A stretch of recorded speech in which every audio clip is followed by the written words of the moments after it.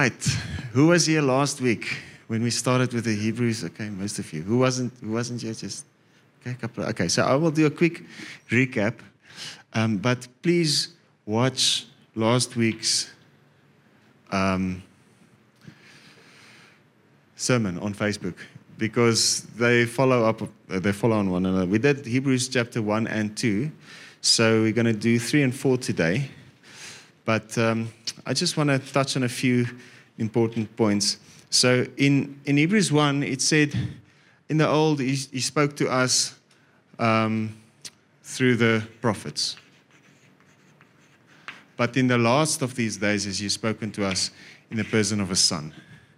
So He doesn't speak to us in part. They had only like a little piece of the puzzle. I'm not going to draw the whole puzzle again. Just think a jigsaw puzzle, okay? They only, every one of them just revealed a little bit of the truth. But the Son, according to Hebrews chapter 1 and Colossians chapter 1, is the express image and the full revelation. If you see the Son, you see the Father, John chapter 14. So He revealed everything, and they revealed a little bit. But they were a voice in the old, and the Son was a voice. I don't know where that C came from. In the new. Okay. So then we started talking about the angels in Hebrews chapter 1. He said the angels brought the law. And the law was given. Acts chapter 7 says it, and Galatians chapter 3 says it, and Hebrews chapter 1 says it. The law was given through the instrumentality of angels. So Moses went up the mountain and he got the law from angels. So the angels were instruments of God bringing the law to Moses. And Moses was a go-between so that the law, which is a contract, could be established between the Jews, the nation Israel, and God. But the law was never meant to be the voice of God. The law came with the prophets, and the prophets spoke what God said. Okay? Even though the law says, God, toe het God al die gebooie aangekondig. I don't remember the English. Then God, wat's aankondig? Announced these laws. Okay, but it was written down. It was written in stone. It wasn't him saying it. All right. So the angels were instruments. Okay, so then we said he was brought down lower than angels. Lower than the angels for a little while. Okay, now Galatians chapter 4 says he was born subject to the law, born from a woman under the law, subject to the law, to redeem them who are under the curse of the law, which is all of us. Okay, so he came as a party to the contract to fulfill it. So he was born under what the angels brought under the law. And then he fulfilled the law. So Christ is the end of the law, Romans chapter 10, and the limit at which it ceases to be, for He is the fulfillment of it. So He lowered Himself to angels for a little while to fulfill the law so that He could be exalted again. Now in Hebrews chapter 1, He says in verse 3, when He had by offering Himself accomplished our cleansing of sins and riddance of guilt, He sat down at the right hand of the Father. So He did all of this, He fulfilled it at the cross. When He had accomplished our cleansing of sins and riddance of guilt, He ascended to the Father and He sat down on the throne. Okay, so being seated means He was exalted to the heavens. Being seated means He entered the rest. He's not working, He's not standing, but He's seated. But being seated also means He is in a place of authority in the heaven, at the right hand of the Father. Okay, so He is no longer subject to angels. He has taken us with Him to the throne. We are seated with Christ in heavenly places. We are there with Him. Okay, so the angels, we are no longer under angels. Angels are now our servants. And it says so, angels are ministering spirits sent out in the assistance of those who are to inherit salvation, verse 14. And then he spoke about in chapter 2,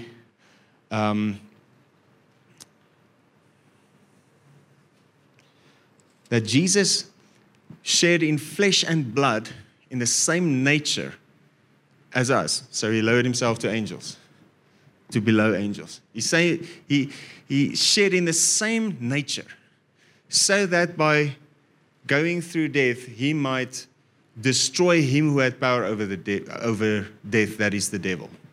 So he took on our nature also, so that he could be a sympathetic high priest related to the things of God, so that he could make perfect intercession for us.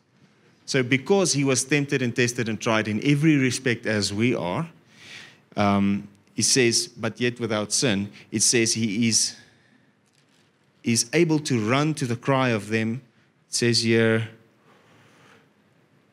verse 17, it is evident that it was essential that he be made like his brethren in every respect, in order that he might become a merciful and sympathetic, faithful high priest in the things related to God, to make atonement and propitiation for the people's sin. For because he himself in his humanity has suffered in being tempted, tested, and tried, he is able immediately to run to the cry and assist those who are being tempted and tested and tried, and who therefore are being exposed to suffering. Okay, so the whole thing is, we need to understand that the Son is the big deal. He's the voice. He's the one that the prophet spoke about. The law was the device to bring us from under the law and under the authority of angels to where the Son is seated at the right hand of the Father. Okay. And he is forever our high priest and forever interceding for us. Okay. So does that make sense? All right. So let's go to Hebrews chapter 3. This is 3 and 4 is amazing. I mean, I've spent so much time on chapter 4. You can probably quote chapter 4 by now.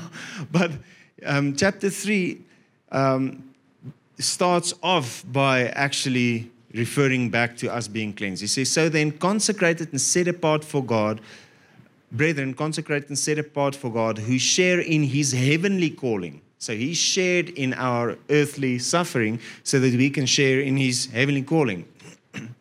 Thoughtfully and attentively consider Jesus, the apostle and high priest, whom we confessed as ours when we embraced the Christian faith. Okay, so the King James, I prefer the King James. It says, wherefore, holy brethren, partakers of the heavenly calling, consider the apostle and high priest of our profession, Christ Jesus. So it says, the Son, the apostle, because he brought the message, and the high priest, he's the one interceding.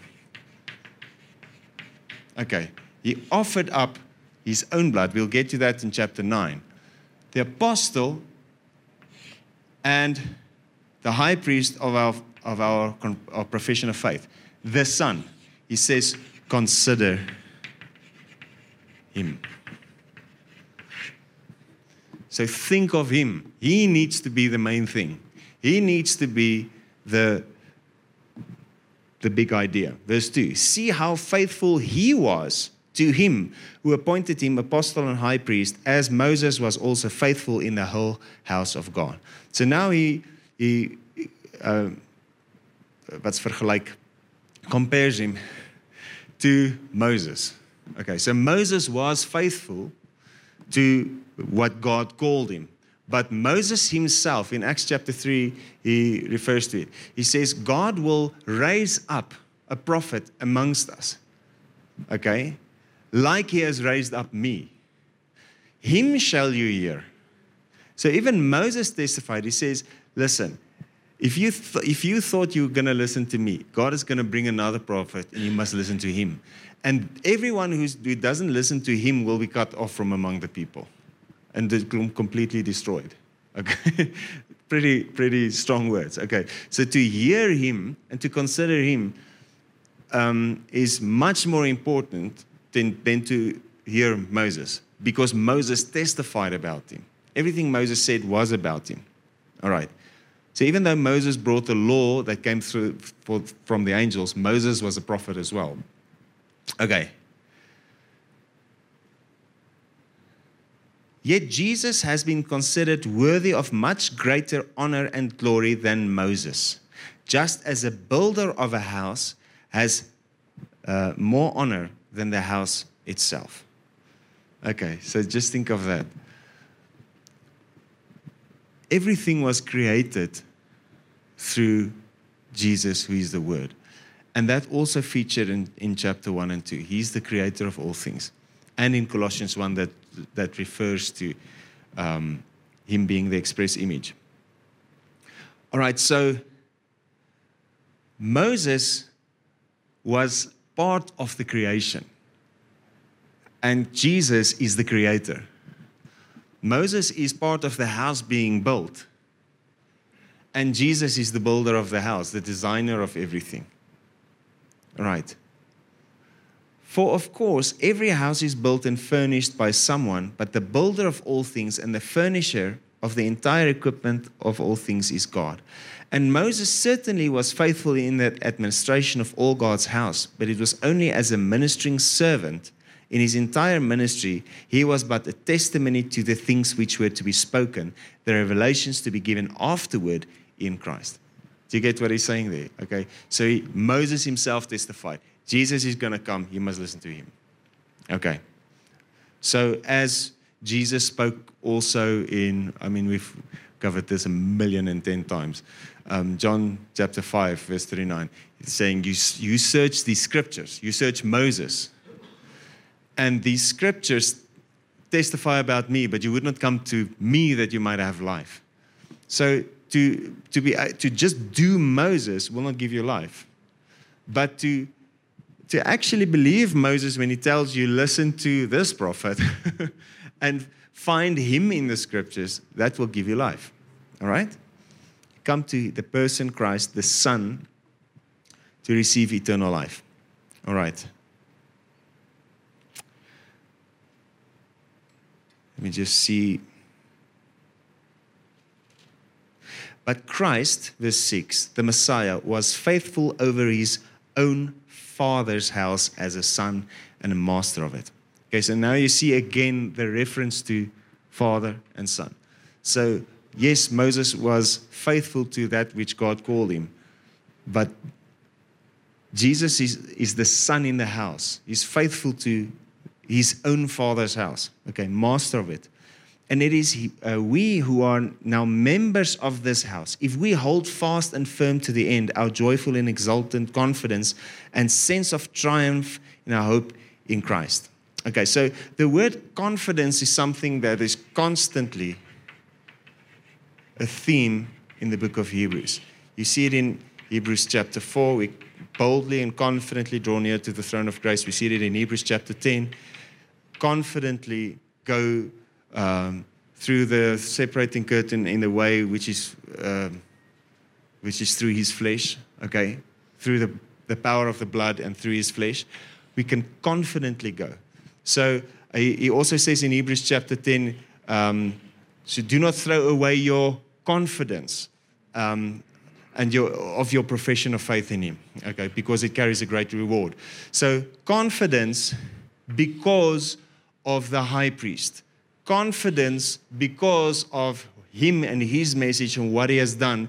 The revelation of the Son, which is different from the revelation that comes from the prophets. It is the full revelation of the Father. He will declare the Father's name in the worshiping congregation. He revealed the Father. John chapter 1 verse 18. No one has seen the God, but the Son has come to reveal him, to reveal the Father. Okay, so we have confidence because of his message, his sacrifice, his ministry as a high priest. Okay, let's move on. Verse 7, therefore, as the Holy Spirit says, today, if you will hear his voice, do not harden your hearts, as happened in the rebellion of Israel, and their provocation and embitterment of me in the day of testing in the wilderness, where your fathers tried my patience and tested my forbearance and found I stood their test, and they saw my works for 40 years. Okay, so he said today,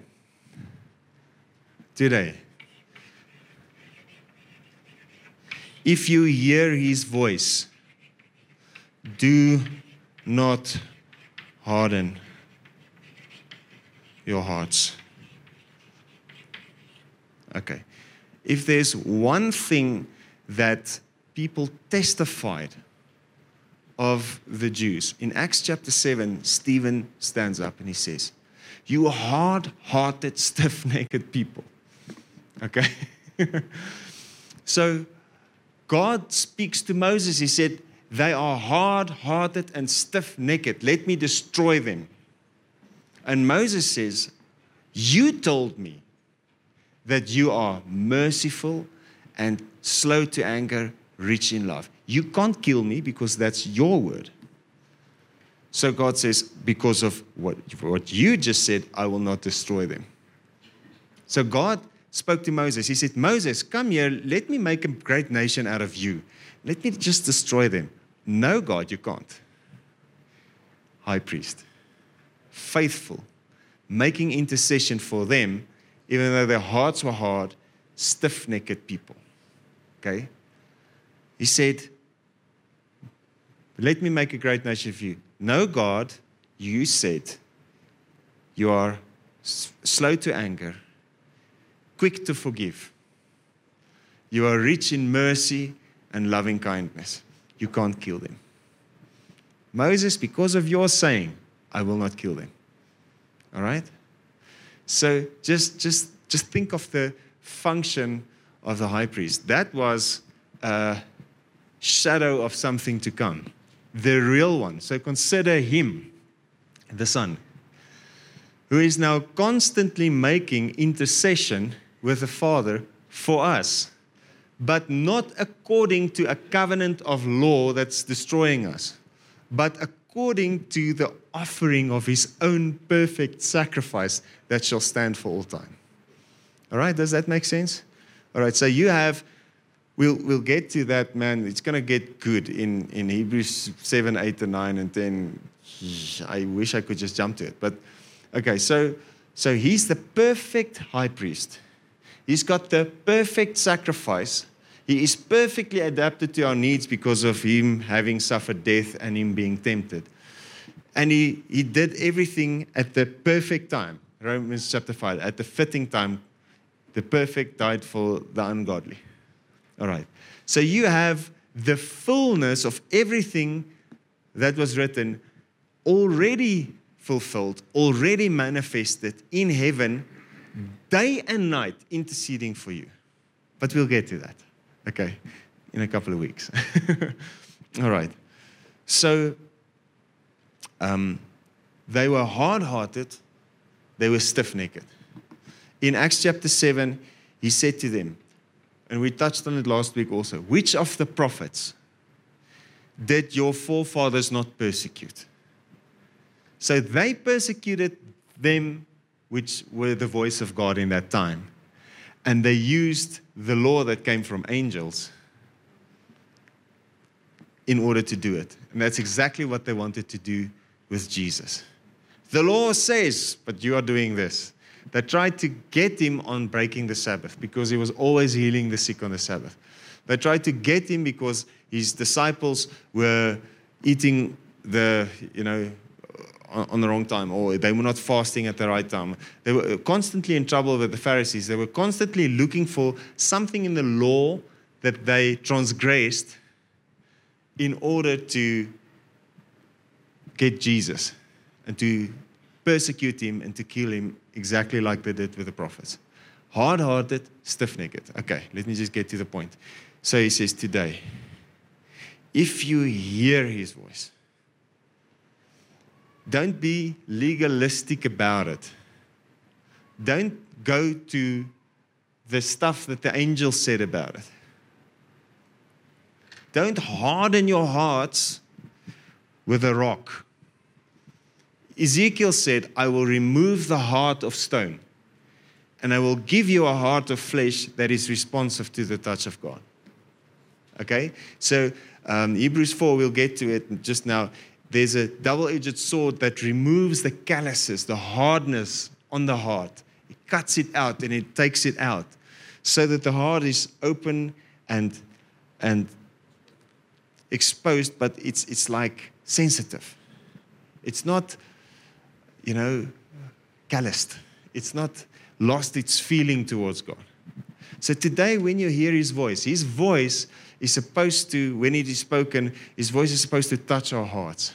So, Holy Spirit, we welcome you in our hearts. We welcome the touch of God in our hearts and on our hearts.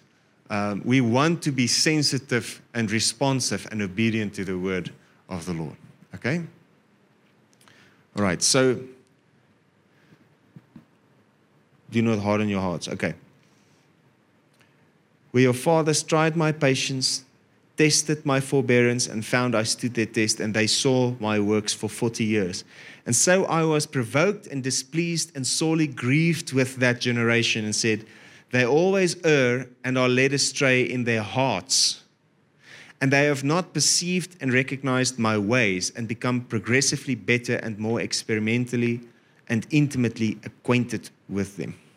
So God wants us to progressively get deeper into His word and more responsive to His word, more led by the Spirit. So we are now, he says, verse 1, we are consecrated. We are set apart for God. We do share in the heavenly calling. But now consider this Jesus. Now consider this apostle and high priest. Okay, he wants our hearts to be open to Him, to every word that comes from Him. He wants our hearts to be sensitive to what He's leading us into. Okay?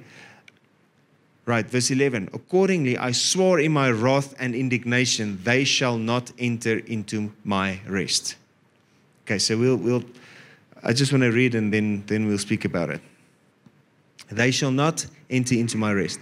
Therefore beware, brethren, take care, lest there be in any one of you a wicked, unbelieving heart, which refuses to cleave to, trust, and rely on Him, leading you to turn away and desert or stand aloof from the living God.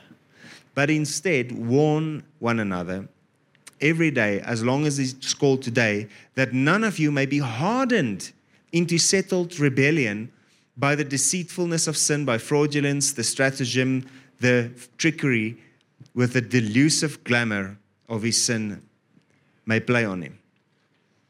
For we have become fellows with Christ and share in all He has for us, if only we hold our first newborn confidence and original assured expectation, in virtue of which we are believers, firm and unshaken to the end.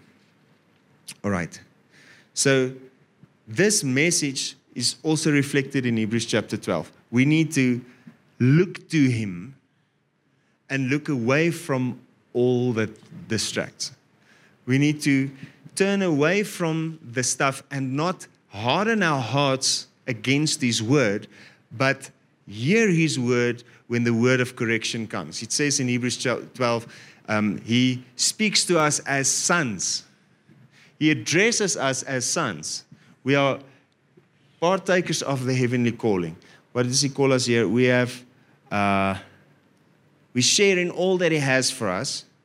We are fellows with Christ. Fellows, we are sons, seated at the right hand of the Father. Okay. So when He speaks, He says, He addresses us as sons, Hebrews chapter 12. Okay. So He says, do not spurn or scorn the correction of the Lord, or to submit to the correction of the Lord. All right? For he speaks to us as with sons, and He corrects us as for our certain good. All right? So, and He says the true children, the true sons of God, all will receive correction from the Spirit. But when we do not harden our hearts when we hear His voice, we manifest sonship and we follow Him. But when we harden our hearts in rebellion against what His voice is saying, then we are stuck with the same stuff that we've been stuck with all these years. So that's the warning of chapter 3 and chapter 4 and chapter 12, that we open our hearts, hear Him speak, and embrace what He is saying. Embrace the word. Okay? So He will tell you who you are as a son. He will speak to you about you being consecrated and set apart. You are already fellows with Christ. That's what he says. But now, since you are sons, he addresses you as a son. Do not harden your heart. And that's so simple. Sometimes our reasonings wants to trump what we really know what the Spirit has said. So when the Spirit says something, just respond. Okay? Really simple. He leads us into something. All right. So the big thing is not that this thing that I struggle with, that thing that I struggle with. The big thing that he warns against is being settled into rebellion or being settled into resistance to God with an unbelieving heart. So the unbelieving heart is something that is resisting the voice. Does it make sense? All right. So if we have to consider him, if we are fellows with him, if we are consecrated and set apart and seated with him, if you are now there, and he is speaking, let us consider it. Let us listen to it and pay attention to it. Okay.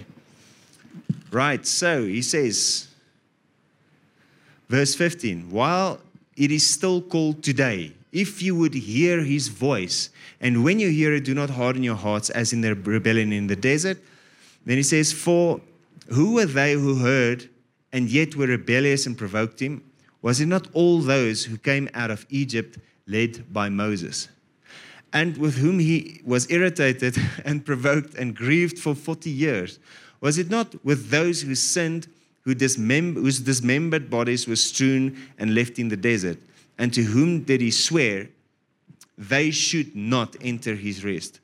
But to those who disobeyed, who had not listened to his word, and who refused to be compliant and to be persuaded. So we see that they were not able to enter into his rest because of their unwillingness to adhere to and trust in and rely on God. So I want to make a distinction between what God said then and what God is saying now. The old and the new. And I want to quickly refer to Hebrews, chapter 8. Okay, just listen to this.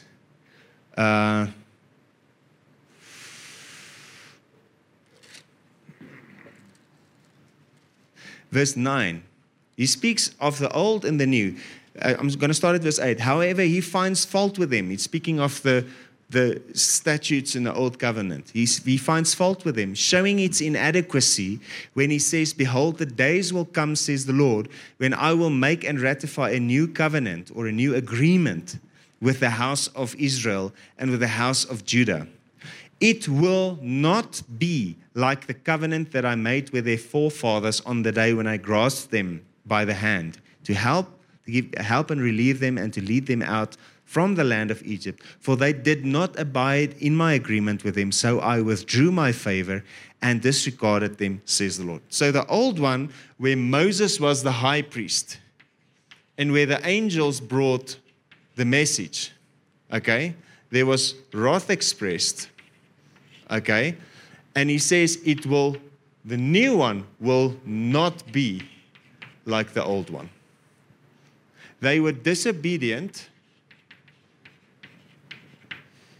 and he withdrew his favor. So it's not going to be like that. So we have Jesus, our high priest, who is perfect. And he didn't have to make sacrifices for himself. He was perfect. Okay, Jesus took the wrath of the old upon himself. Okay? Right, so with disobedience in the new, he says, it will not be like the old. The favor is not withdrawn.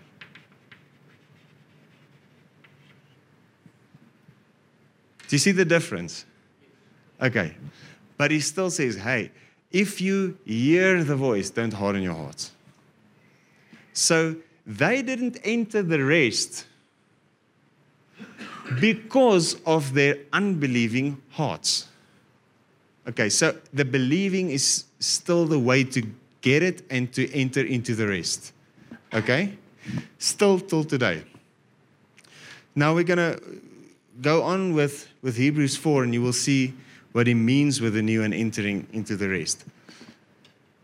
But the device that gets you to enter the rest is believing what he's saying.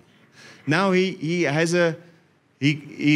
plays off the one against the other. In the old, they did not enter the rest, the promised land, because of disobedience. Okay? So their rest was the promised land. Our rest is the secret place. Their rest was a physical place. Our rest is a spiritual place. They had a high priest and a leader, Moses, and we have a high priest and a leader, Jesus. But they had to believe Moses in order to enter the promised land. But they didn't.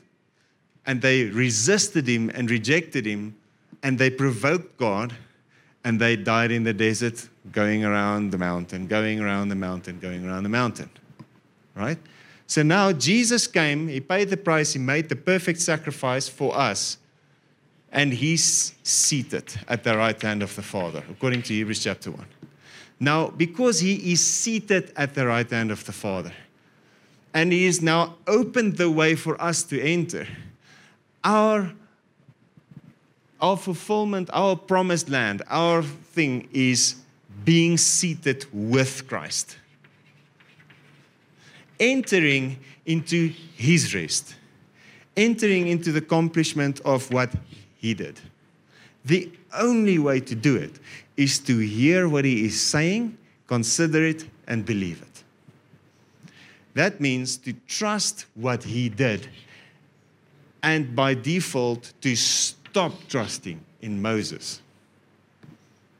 Our biggest distraction, our biggest problem in this world is not overcoming our flesh. Our biggest problem in the world is we don't stop trusting in Moses and start trusting in Jesus. We still lean on the law that puts our attention on our own ability to change ourselves. Listen, God doesn't want you to remain the same. So that's fine. We are all in agreement with this. God doesn't say stay the same. But he says it's not you that can do it.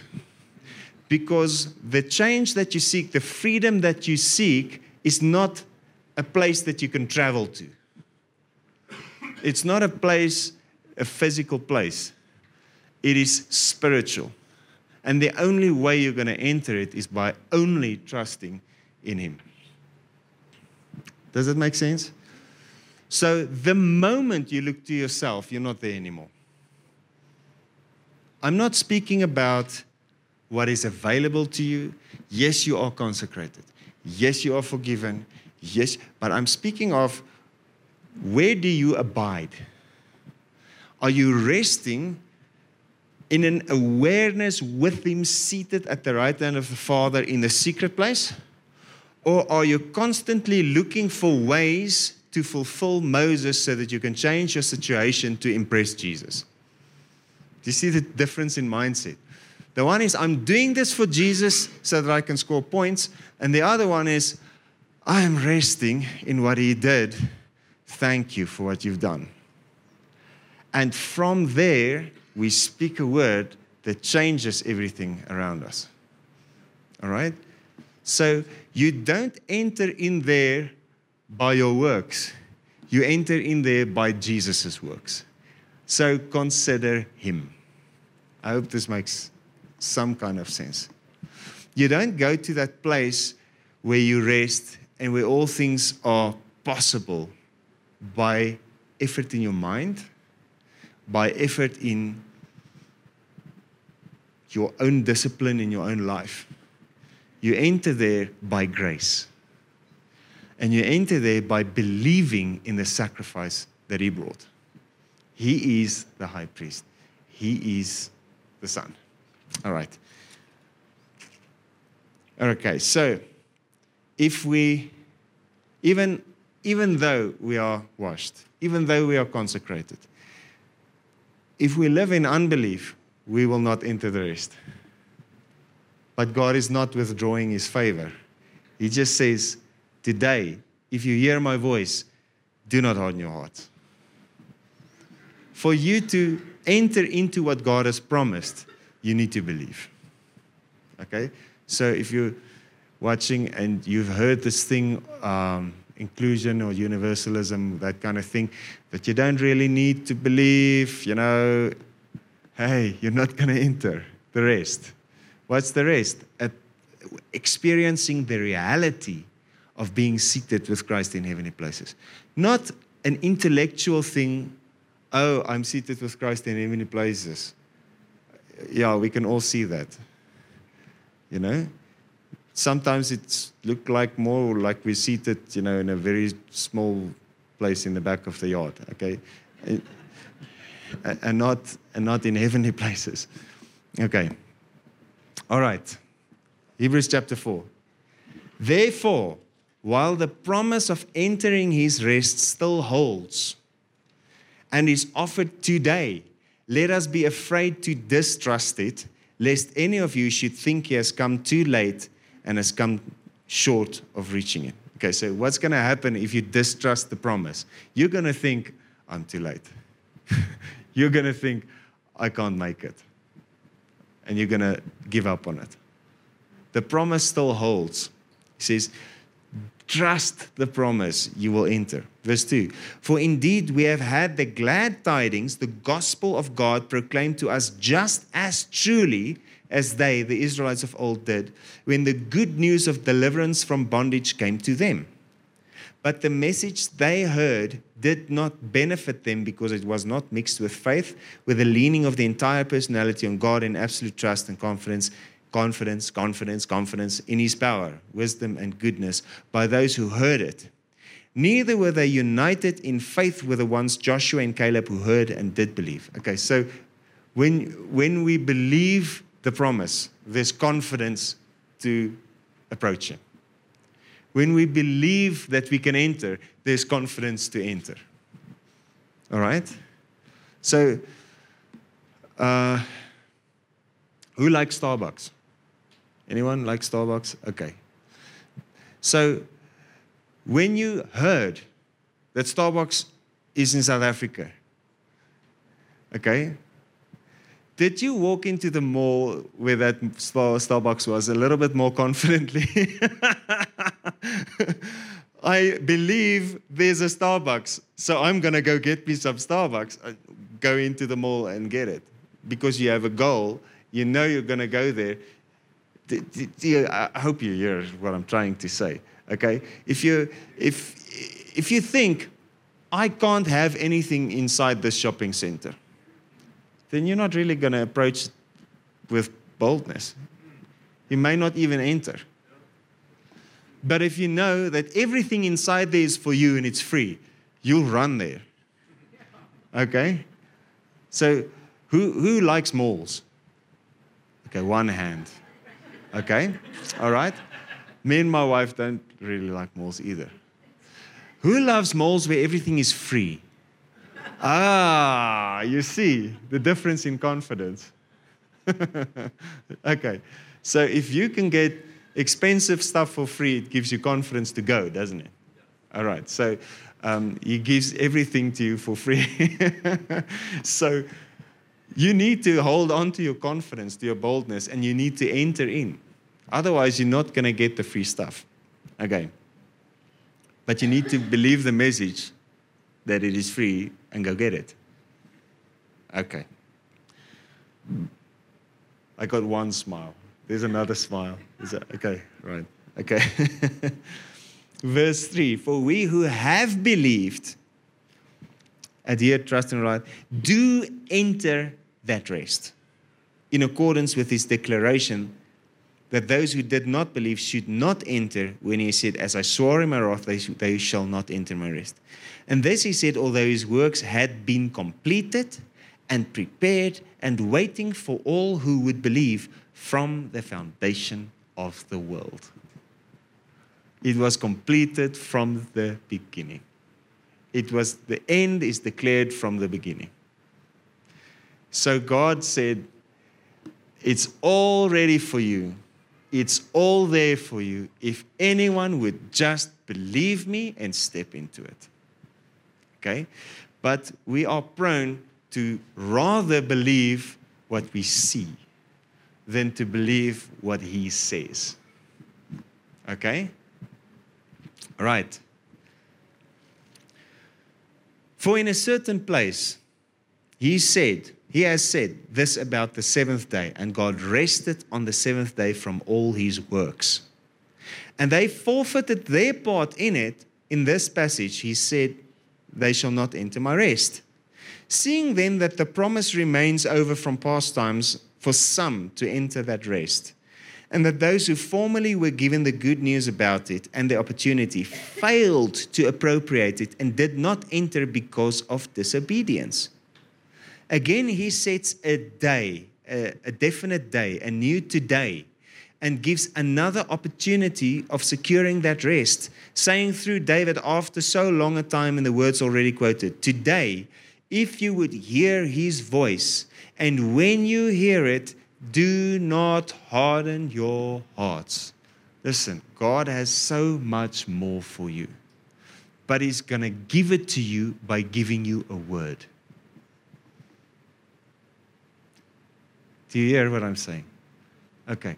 Deuteronomy 29 verse 29 is a scripture that Prophet Koos used to teach on a lot. It says, the things that are hidden belongs to God.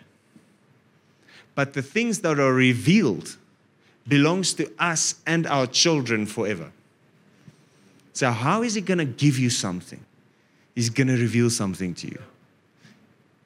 He's going to give you a revelation. How is the revelation going to come? He's going to speak to you. But he's going to speak to you through the Son and not through the law. Okay? So if he's speaking to you, don't harden your heart because he's trying to give you something. He's revealing something so that you can have it. So when he's revealed something to you in the Word, you can just know this, it's yours. The moment you get the revelation, it's yours. The moment you get the revelation, we can heal the sick, you can heal the sick. The moment you get the revelation, your sins are forgiven, your sins are forgiven. The moment you get the revelation that I can prosper by grace, the money is on its way. Do you get what I'm saying? When you hear a word and believe it, you get the thing. So, Prophet William Undi says this. The car is first going to enter your ears before it's going to enter your garage.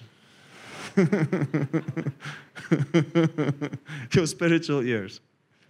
Okay, so before I got married, there was a time that preceded it where I just got words. You're going to get married, you're going to get married, you're going to get married. Prophetic words coming from everywhere.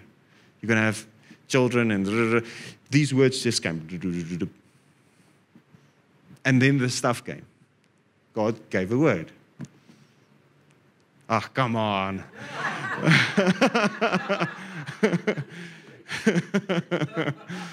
All right. This is good news. Have you ever had a dream? Have you ever had a dream where God revealed something to you? It seemed so real in the dream. Hey, God gave you that thing. Okay? All right, so that's why he says ask. Ask and keep on asking. And you will receive. Because if you ask, he will answer you. And if he answers you, you got it. All right. You will not enter the secret place if you don't know there's a secret place. But the moment you hear the word that through the blood of Christ you enter the secret place, it's yours and you can abide there. So why don't you go there? It's given, so believe. Okay, let's go on. Right, he sets another today. Verse 8, this mention of a rest was not a reference to their entering Canaan, for if Joshua had given them rest, God would not speak afterward of another day. Okay, so this was a shadow or a parable of things to come. Okay? God played things out in parables so that he could demonstrate what he wanted to do in the Spirit. All right? So it's a parable of things to come. So if that was the fullness of it, that Joshua got them, then what's the point of having a New Testament? So it was all just like a play or like a pantomime or a prophetic action, like these chairs that we have today. It's a prophetic action manifesting a full church. All right? So I think next time we're going to take some chairs away. It's going to be even fuller. Okay? All right? It's just like that one government official that says, we must build the dam smaller so that they can be full. Okay? Yeah. So this works only in the prophetic, okay? Okay. Anyway. Right, so that wasn't the big thing. It was just a parable. The big thing was Christ and the secret place. Okay, verse 9. So then there is still awaiting a full and complete Sabbath rest reserved for the true people of God. Okay, so now it gave a reference. God, after he had completed creating everything, he rested on the seventh day, the Sabbath rest. The Sabbath rest doesn't mean you're not supposed to play tennis on a Sunday. It doesn't mean it. You can wash your car, it's fine. It's not about that. Sabbath means you cease from human labors. You cease from trying to change everything yourself, and you put your trust and your reliance in what he has promised. Entering the rest. The rest is the Sabbath. These 2 chapters are about entering the rest, and entering that rest is the Sabbath. So even according to the law, the 7th day was declared the Sabbath day, and it was a rest day. But Jesus said the Sabbath, man was not made for the Sabbath. Sabbath was made for the man. Sabbath was there so that people can rest and not work 7 days a week. Do you get it? So the Pharisees didn't listen to the prophets. They only took the law without any life, without anything of God with it. And they forced that thing on people.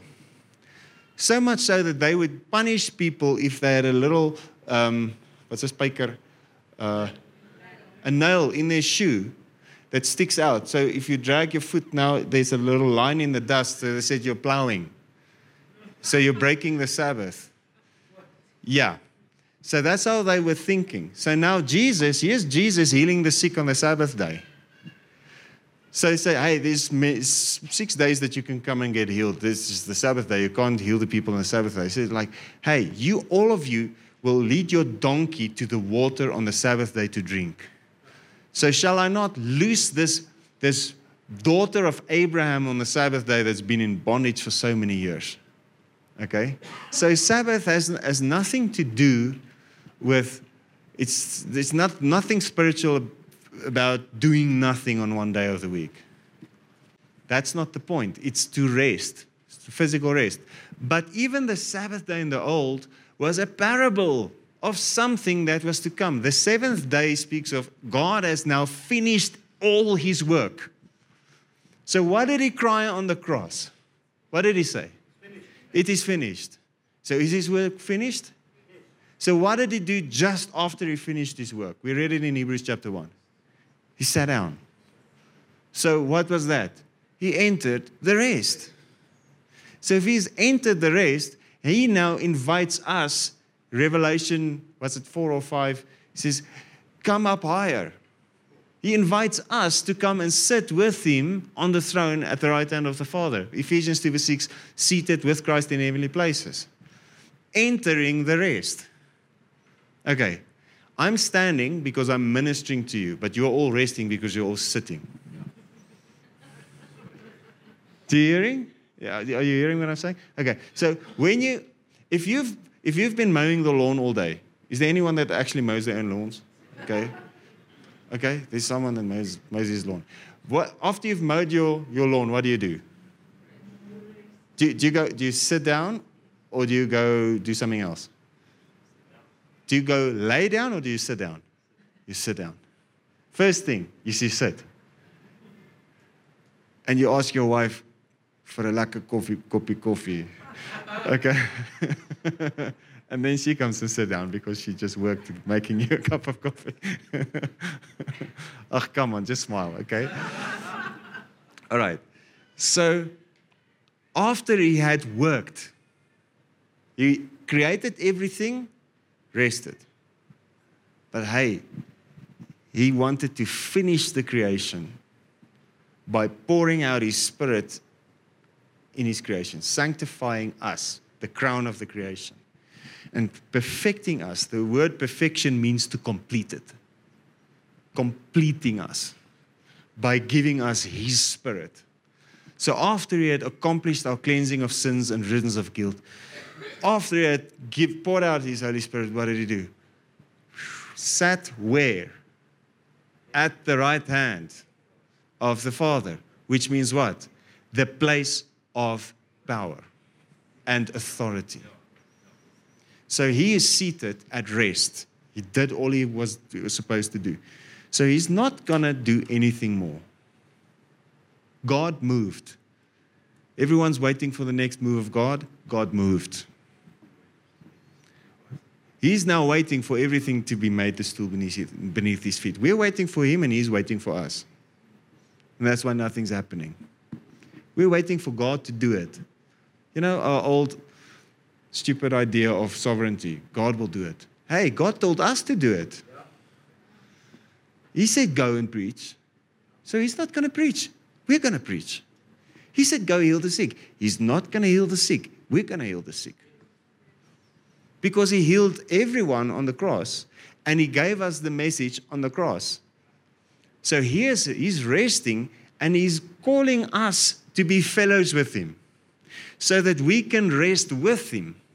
Now we are seated with him in Christ at the right hand of the Father. In fellowship with him. And from there, he is our head, we are the body. We are both in rest at the place of power. So our bodies are on earth. If I'm connected to him on the throne, resting in him in the secret place, everything I do and say on this earth, walking around here in a body, will be powerful. That's entering the rest. Entering the rest is, I go into a spiritual place in Christ at the right hand, and I stop trying to change myself. What's the effect of that? His authority is exerted wherever I am. I'm resting in him, so I'm not tired. I'm going with his strength, his ability, his power, walking around in a body on the earth, and it's like Christ walking on the earth. Does that make sense? Christ in me, me in Christ. All right. So resting will make you be busier than before, but with power. And with more energy, and you're not going to be tired. Okay, so those that wait upon the Lord will renew their strength. They will run and not get weary. They will mount up with wings as eagles. Okay, so you get recharged by your unity with him. And everything you do and say on earth has an effect and is powerful. Okay? So it's not about, taking a nap on a Sunday afternoon. But taking a nap on a Sunday afternoon is glorious and it's wonderful. And it is from God. Yeah, so, it's just, your kids also need to take a nap on a Sunday afternoon. All right. Right, so he sets another today. Verse 10, for he who has entered God's rest has ceased from the weariness and pain of human labors. So you're not under the law anymore. You're not laboring under the law anymore. Just as God rested from those labors peculiarly his own. Verse 11, let us therefore be zealous and exert ourselves and strive diligently to enter that rest of God, to know and experience it for ourselves, that no one may fall and perish by the same kind of unbelief and disobedience into which those in the wilderness fell. So God says, Hey, as they didn't enter and they died in the desert, why don't you just take that as a parable and realize, I'm never going to walk into the power of God if I don't stop trying. I need to stop trying. And I need to trust in what He did and trust in Him inside me. Okay?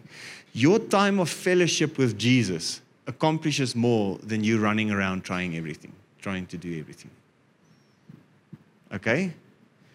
If there's anyone in this place who is put together like me, this word will really shake you.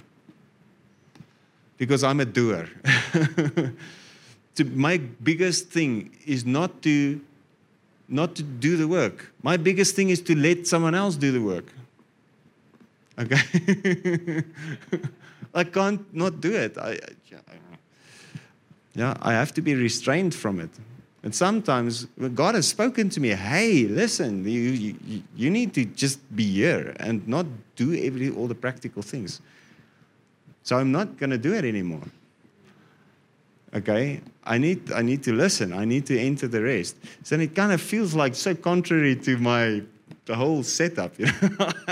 I want to just, set the white balance and, set the sound. I didn't do any of that today. Okay? And it feels strange. Okay. The point is, your time in fellowship with Jesus will accomplish more. More will get done in fellowship with Him, in resting in Him, than with you trying to get everything ready.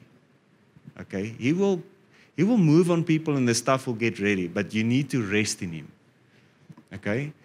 And if it's you that's supposed to do it, which sometimes is the case, then He will give you the strength and the wisdom and the ability to do that thing, and it will be quick and amazing and powerful. Okay. So, ceasing from human labors, verse 11. Yeah, sorry, man. I just want to really just say something on this. Human labors is a labor where you are in control and where the thought of what you are going to do comes from you. But you can sometimes do work. But if you do the work and it comes from the Spirit, it's not going to feel like work. It's going to be the greatest joy you've ever done. I hope someone is hearing me. Okay. It's like Paul said, it's the grace of God that's come upon. It's not me doing the work, but it's His superhuman energy and His grace that works through me. Okay? Okay, moving on. Verse 11. Let us therefore be zealous and exert ourselves and strive diligently to enter the rest. It didn't say strive diligently and work and be zealous to change yourself or to try and obey Moses. He said strive, be zealous, be diligent, but make the focus to enter the rest. Make the focus to be in fellowship with Jesus. Make your focus to enter that place in the Spirit. To know and experience it for ourselves, that no one may fall or perish by the same kind of unbelief and disobedience into those in the wilderness fell. For the word that God speaks is alive and full of power, making it active, operative, energizing, effective. It is sharper than any two-edged sword, penetrating to the dividing line of the breath of life and the soul, the immortal spirit, and of the joints and marrow, of the deepest parts of our nature, exposing and sifting and analyzing and judging the very thoughts and purposes of the heart. Okay, so he's speaking of striving to enter the rest, and this next moment, the word. So this is going to take you into the rest. The word. So the word comes, it's like a double-edged sword. So now there's a lot of thoughts, a lot of things that you're aware of, a lot of things that's been programming you, a lot of things that's been coming at you the whole week. Okay? So your mind is full of this and that and this and that. But now you hear with the word. Now the word goes in there and it sifts. It analyzes. It brings, order. It says, exposing. So if there's a thought that needs to be exposed to the light and removed, it's exposed. Sifting, analyzing, judging the very thoughts and purposes of the heart. So it's not you that need to try and do it. It's the Word that does it. So how do you get all these things away so that you can just rest? The Word. Welcome the Word. James chapter 1, he says, in a humble, gentle, modest spirit, receive the Word, the implanted Word, which implanted in our hearts, contains the power to save our souls. Okay, James chapter 1, around about 21. Okay? So you're going to experience salvation in your soul if you embrace the Word and let it analyze, judge, sift, expose in you. Let the Word do that. Okay, remember what we preached a couple of weeks ago on the light rebuking the darkness. What I mentioned just a couple of moments earlier, Hebrews chapter 12, embrace the correction. Where is the correction? His voice, He is the Word. The Son is the Word. So when His voice comes, which is the Word, then harden your hearts. Let it come in, let it sift, let it cut, let it analyze, let it do it. Okay? All right. Verse 13. Not a creature exists that is concealed from His sight, but all things are open and exposed, naked and defenseless to the eyes of Him with whom we have to do. Right, so you're not going to shock God. You're not going to let Him find out about anything. You're not going to catch Him off guard. You can be real with Him. Okay? He knows everything already anyway. So being open with Him and embracing the Word to come in and do what it's supposed to do is for our benefit. He is God. He doesn't need this. But He gives it to us because He loves us and He wants us to be fellows with Christ. He wants us to experience everything God has for us. All right. Verse 14. Inasmuch then as we have a great high priest who has already ascended and passed through the heavens, Jesus the Son of God, let us hold fast our confession of faith in Him. All right. So this person, consider him. This person, the high priest, since we have such a high priest and He has already ascended the heavens, He's already in the secret place. He's already made a place for us. You know, John 14. I go to prepare a place for you. In my Father's house there are many dwelling places. He's not talking about streets of gold and a mansion next door to Jesus. Those are songs. What He's talking about, what He's talking about, in my Father's house, where is His house? Well, I will be their God and they shall be my people. So the people is His house. The dwelling place. He will abide and we will abide in Him. So in my Father's house, there are many dwelling places. But I go to prepare a place for you. So what is the place that He is preparing for you? In Christ, seated at the right hand of power on the throne. That's the place that He's prepared for you. And that place is the rest. That place is where you need to enter and stay and abide. Right? That's John 14. He's not saying streets of gold. And in any case, that revelation in the book of Revelation speaks of the way, and it's one street. It's not streets, it's one street. It's a Broadway, and in the middle of the Broadway was the river of life, and on either side of the river was the tree of life. It's spiritual things. It's speaking of the way we walk in Christ. It's a way, it's a road of gold. Isaiah, where is it? Is it 32? The holy way, the highway of righteousness. Okay. That's a rabbit trail for another day. Okay. Inasmuch then as we have a great high priest who has already ascended and passed through the heavens, Jesus, the Son of God, let us hold fast our confession of faith in him. So keep on confessing what you believe in him. Verse 15. For we do not have a high priest who is unable to understand and sympathize and have a shared feeling with our weaknesses and infirmities and liability to the assaults of temptation, but one who has been tempted in every respect as we are, yet without sinning. Okay, just look at me with the holiest look you've ever looked. Okay. Have you ever felt that no one understands you? Have you ever felt like that? Okay. Do you have a need to be understood? Okay. You have a need that someone must understand you. Okay. You have such a someone.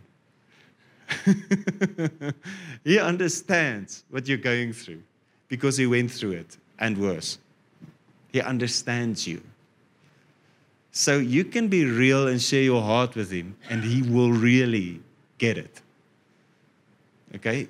He gets it. He understands you much more than you understand you. All right.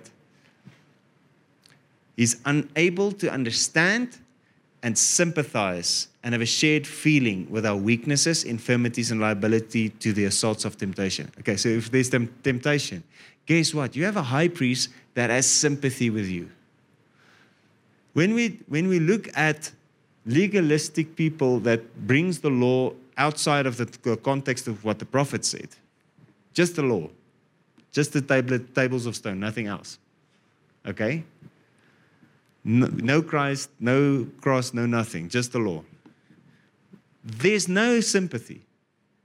There's no shared feeling of weakness. There's only hit you over the head if you don't do it. Okay? So putting a rule on your situation is not going to improve it. People think we need more rules because people are sinning. Hey, you're going to pour petrol on the fire and it's going to explode. What you need is a sympathetic high priest that understands your temptation, that understands where you are, that wants to help you out of it. So the only thing you need to do is hear what he is saying, because he knows what he's talking about. All right, but one who has been tempted in every respect as we are, yet without sinning. Verse 16, let us then fearlessly, confidently, and boldly draw near to the throne of grace, the throne of God's unmerited favor to us sinners, that we may receive mercy for our failures and find grace to help in good time for every need, appropriate help, well-timed help coming just when we need it. All right. Just want to do something here.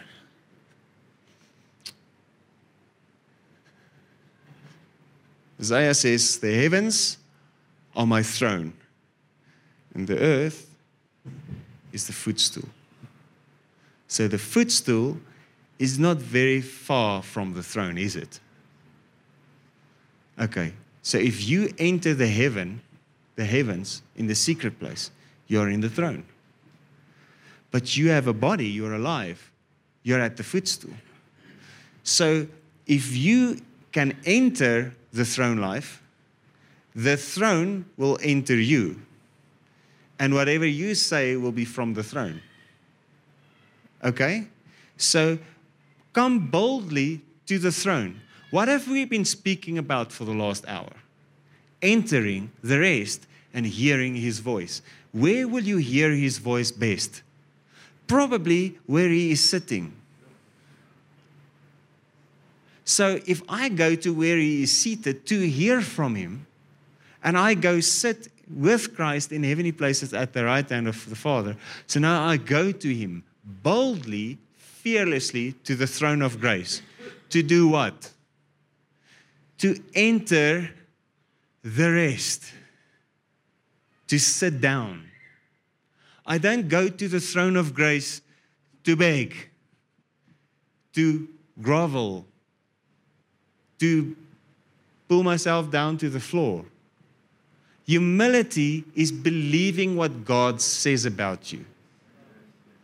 It's pride to demonstrate anything else than what God says about you. So how many times does he say in the book of Hebrews, hold fast to your confidence? Confidently, boldly, draw near to the throne of grace. Why? Because you are already consecrated. You are already set apart. You are already forgiven. So go to the throne of grace. Right? So what do you do at the throne of grace? Enter the rest. Okay, so now in spirit, I'm seated with Christ in heavenly places. I'm resting from my human labors. No more laboring. No more trying to be better. No more trying to prove myself to God. No more trying, struggling. No more. Resting in what Jesus did. The blood is enough. I rest. Thank you, Lord. I'm holy. I'm blameless. I'm perfect. I'm resting. I'm entering what he promised. So now I am where he is. He's called the Word, so he'll probably say something sometime. Okay? If your name was the Word, would you say something? Sure. Okay? So he's seated, and I'm seated with him. So now he says, hey, do you know this? And he starts in a still small voice, intimately speaking with you who have drawn near. Isaiah 55, draw near to God and he will draw near to you. So now he can just speak to you calmly, quietly, heart to heart. Just speak to you what's on his heart. If you hear his voice, don't harden your heart. So now you've heard from him. So in spirit, you are seated with him. But your body is at the footstool. So now what you heard from the Father, you just say. And when you say something that you heard from the Father, his authority is exerted on the earth again. In the beginning, God created the heavens and the earth. Not the heavens and the earth. The heavens and the earth. The seen and the unseen is a combined unit. There's not supposed to be any division. There's not supposed to be a throne floating around without a resting place, without a footstool. You're on this earth for a reason. If you have a body, you have authority over this earth. God made man and he said, let them have complete authority. So we're on this earth and we have complete authority. Now imagine we take this authority and we go to the throne and we yield it and we listen to what he has to say. And we start yielding our authority to him. Guess what's going to happen on the earth? Heaven on earth. So when we look around and we see all the nonsense that's going on, it's not where's God. God's where he's supposed to be on the throne. It's, hey, where are we? Where's the church? Are we running around trying to change something and pointing a finger? Or are we abiding with him and hearing what he's saying? Okay? Fellowship with him will change your circumstances. All right. So let us go boldly to the throne of grace. Put like John did with Jesus, put your ear just on his breast, on his heart. Just hear him when he's saying something. Just be close. And you get up and everything is under your feet. How will everything be made a stool beneath his feet when the church comes to sit on the throne? I just said something so powerful. When we enter by faith into the rest, everything else has been made a stool beneath our feet because the earth is his footstool. Okay. We are now the body of Christ. You want Jesus to rule on the earth? Hear what he says and do what he says. Amen.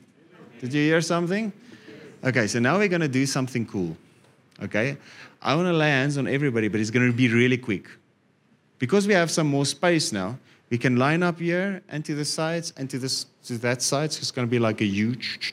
I'm just going to go few seconds, and then we're gone. Then we're done. All right? Is that fine? Okay, so we can still keep on streaming. And then after I've done that, you go take communion. Okay, if you can. All right. So I'm changing a few things. We're gonna only have communion from now on the first Sunday of every month. All right? So if you want communion, first Sunday of the month. So be here on the first Sunday of the month. All right? So I said that a couple of weeks ago to Lene. I just feel to do this because now the every Sunday thing can easily become a every Sunday thing. I'm drunk. You know, so we change things up every now and then. Okay, so every first Sunday of the month, we will have communion. All right, so let's quickly line up. Can we get some? Just put on. I think Suzanne will be awesome. Okay, so if you're watching, keep on watching. I'll greet you in a couple of seconds. I'm just gonna lay hands on everybody. All right, so let's line up. Amen. I think this is awesome. Thank you, Jesus. Thank you, Lord. I'm really excited about this.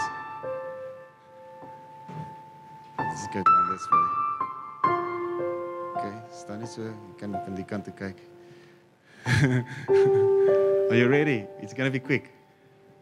Do we have some catchers? Okay, the catchers will have to be awake now. Huh? I mean, move. All right. Thank you, Jesus. This is for the rest. Rest. Thank you, Jesus. The rest of God. Enter the rest. Enter the rest. The rest of God. The rest. Enter the rest. Enter the rest. Trust in what He did. Enter the rest. Enter the rest. Enter the rest. Enter the rest. Enter the rest. Enter the rest. Enter the rest. Enter the rest. Enter the rest. Enter the rest. Enter the rest. Enter the rest. Enter the rest. Enter the rest. Okay, let's just go down this way. I do it this way because that's what I saw before the service. So. Enter the rest. Thank you, Jesus. Enter the rest. Enter the rest. Enter the rest. Enter the rest. And all the little rests. Enter the rest. Enter the rest. Enter the rest. Enter the rest. Enter the rest. Enter the rest. Enter the rest. Enter the rest. Enter the rest. Who's not resting yet? Okay. We should have had chairs, and then everyone can just go sit down when I say it. Enter the rest. Enter the rest. Thank you, Lord Jesus. Enter the rest. Enter the rest. Enter the rest. Enter the rest. Everybody? Okay, you watching. And the cameraman, I'll pray for you now.